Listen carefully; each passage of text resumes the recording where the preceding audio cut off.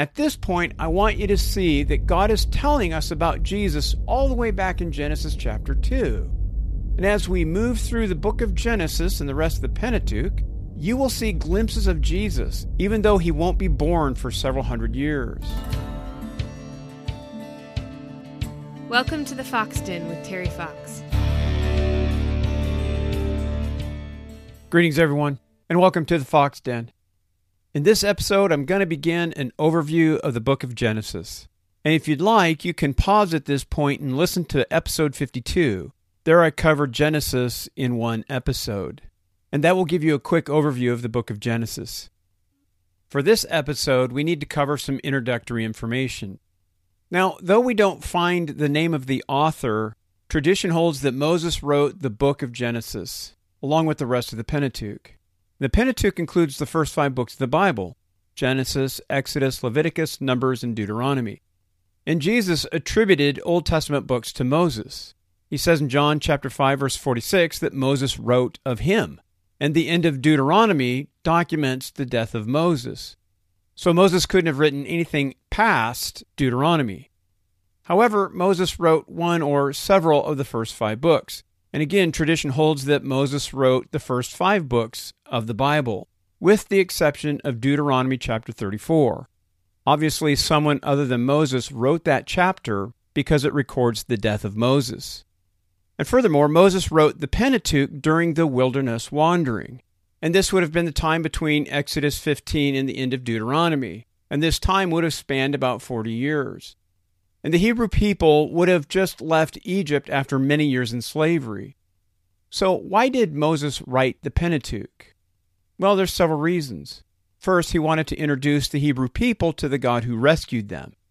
Second, he wanted to show them their origin and history, where they came from, and why God rescued them. Third, he tells them how to live as God's covenant people. And then finally, through Moses, God records glimpses of Jesus Christ, the man prophesied in Genesis 3:15, the one who would come to defeat Satan. For example, the sacrificial system in Leviticus points to Jesus. In a burnt offering, the people would bring a male animal with no defects, and this animal would have been slaughtered by the priests. The blood would have been shed. Well, this sounds a lot like a sinless man who would shed his own blood for the forgiveness of God's people. Okay, since we now have a basic idea of the Pentateuch, let's dive into the first book, Genesis.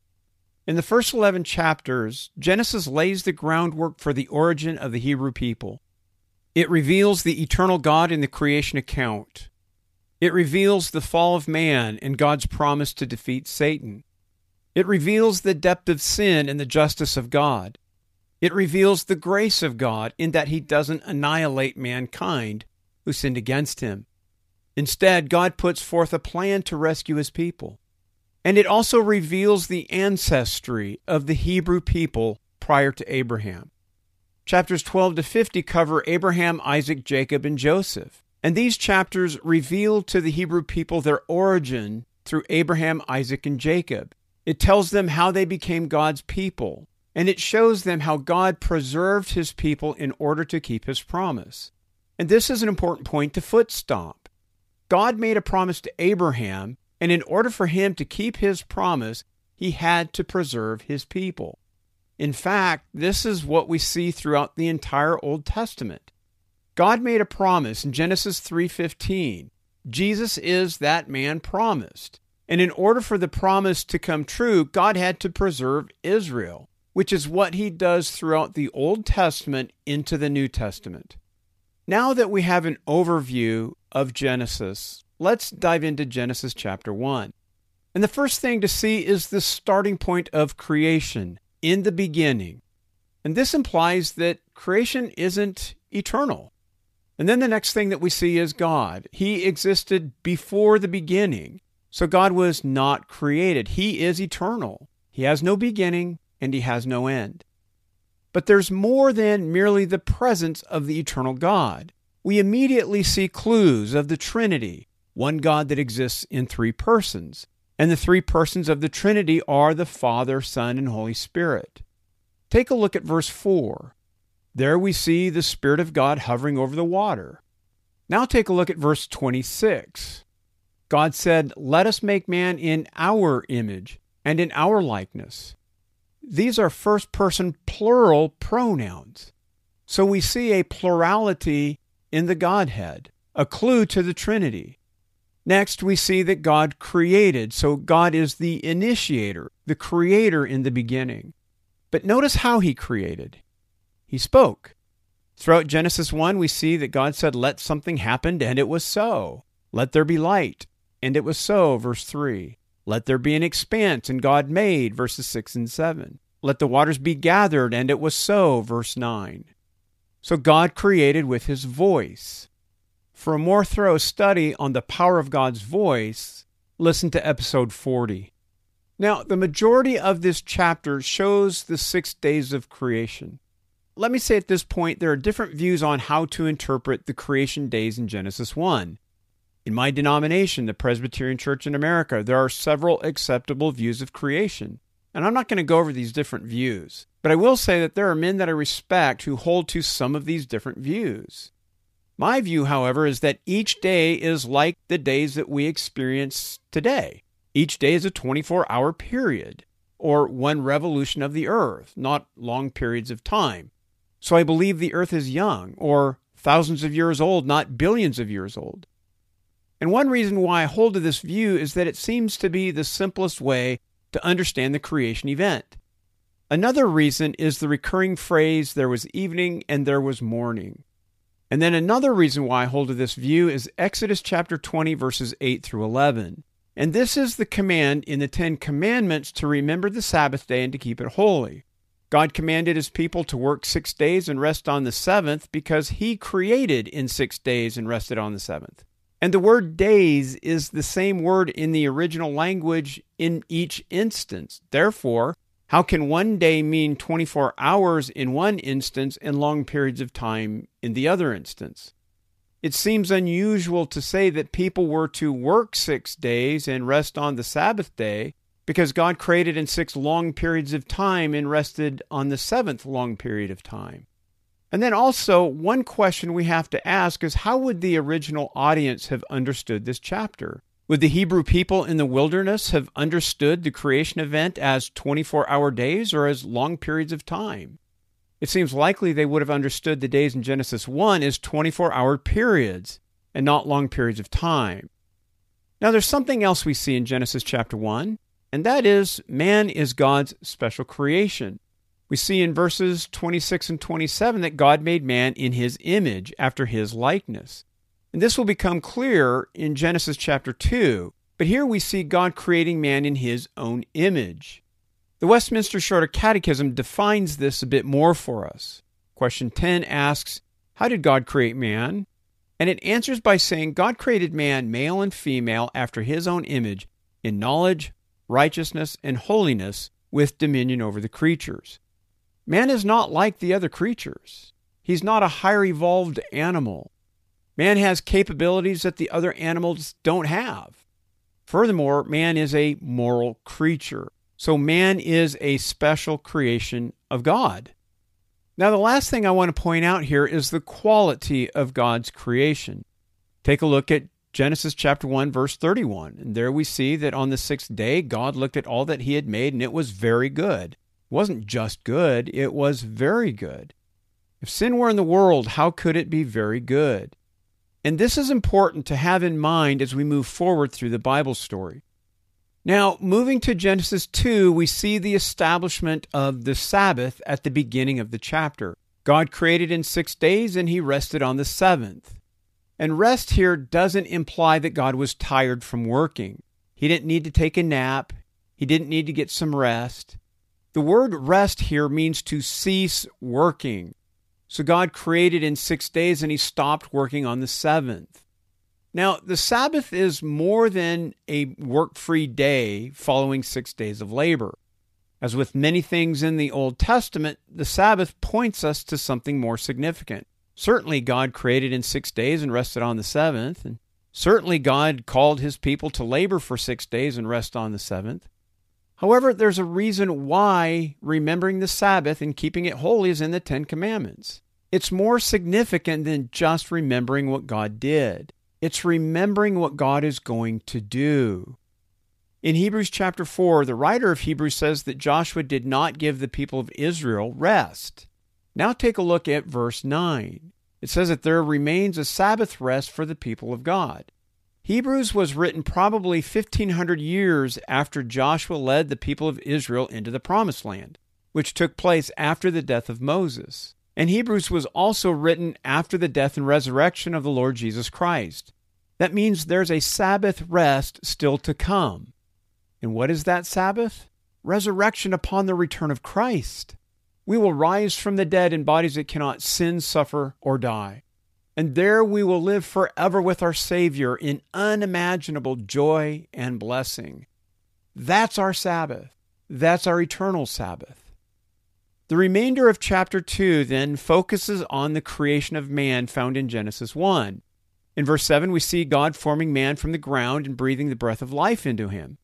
Then man became a living being, and this was Adam.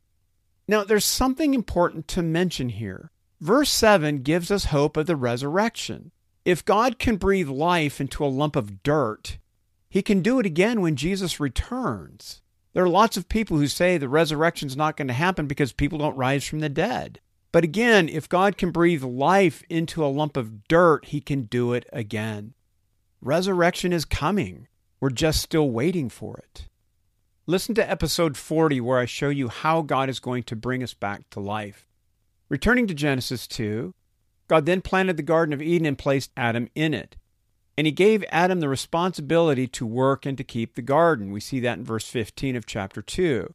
And then God gave Adam a simple command in verses 16 and 17. He said that Adam could eat from any tree except from the tree of the knowledge of good and evil. And in the day that he ate of it, he would surely die.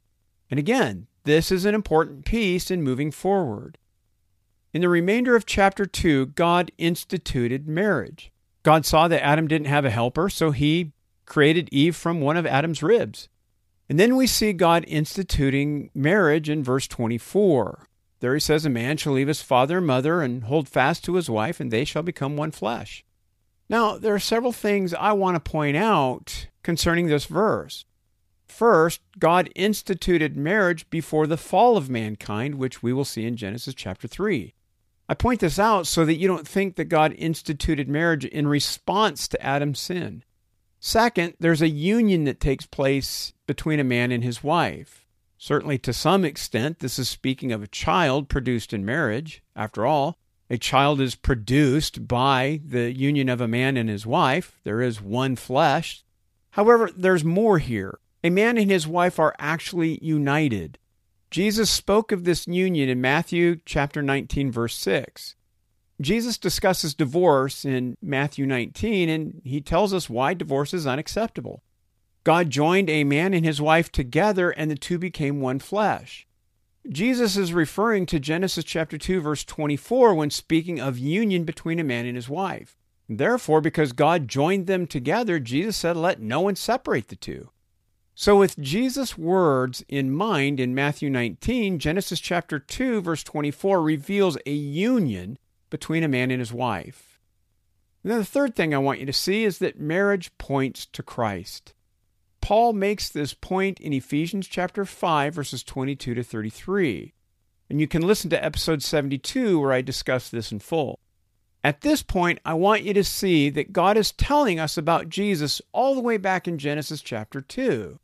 And as we move through the book of Genesis and the rest of the Pentateuch, you will see glimpses of Jesus, even though He won't be born for several hundred years. So why did God do this? Why did He tell us about Jesus in the Old Testament, and in particular Genesis chapter 2? He did this so that we would know His plan to rescue us from the very beginning. Keep in mind that the original audience of Genesis chapter 2 was the Hebrew people wandering through the wilderness after they left slavery in Egypt. God is telling them about marriage, but marriage is more than cohabitation. Marriage is about a union between a man and his wife. However, marriage is also about Jesus.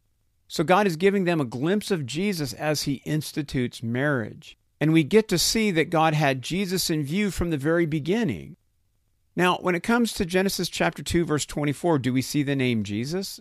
No, but Paul tells us that Genesis chapter 2, verse 24 is primarily about Jesus, not the institution of marriage. So let's recap where we've gone. In Genesis chapters 1 and 2, we see the eternal God and his power. We get a glimpse of the Trinity. See the Spirit hovering over the water at creation. We see God speaking with plural pronouns. We see Jesus, the Son of God, in Genesis chapter 2, verse 24, though we don't see him by name. We see in Genesis chapters 1 and 2 that man is God's special creation. He was created in the image of God and after his likeness. We see that God's creation was very good and that man was created without sin. And we see how God created man. God called the livestock and other animals from the earth. With man, however, God formed him from the dust of the ground and breathed the breath of life in him. The way that God created man sets him apart as a special creature compared to the other animals. We see also the institution of marriage, which points forward to Jesus. And then finally, we see the institution of the Sabbath.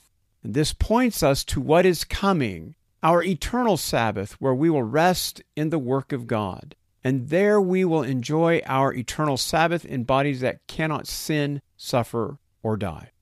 And this eternal Sabbath was earned for us by the Lord Jesus Christ. That concludes this episode.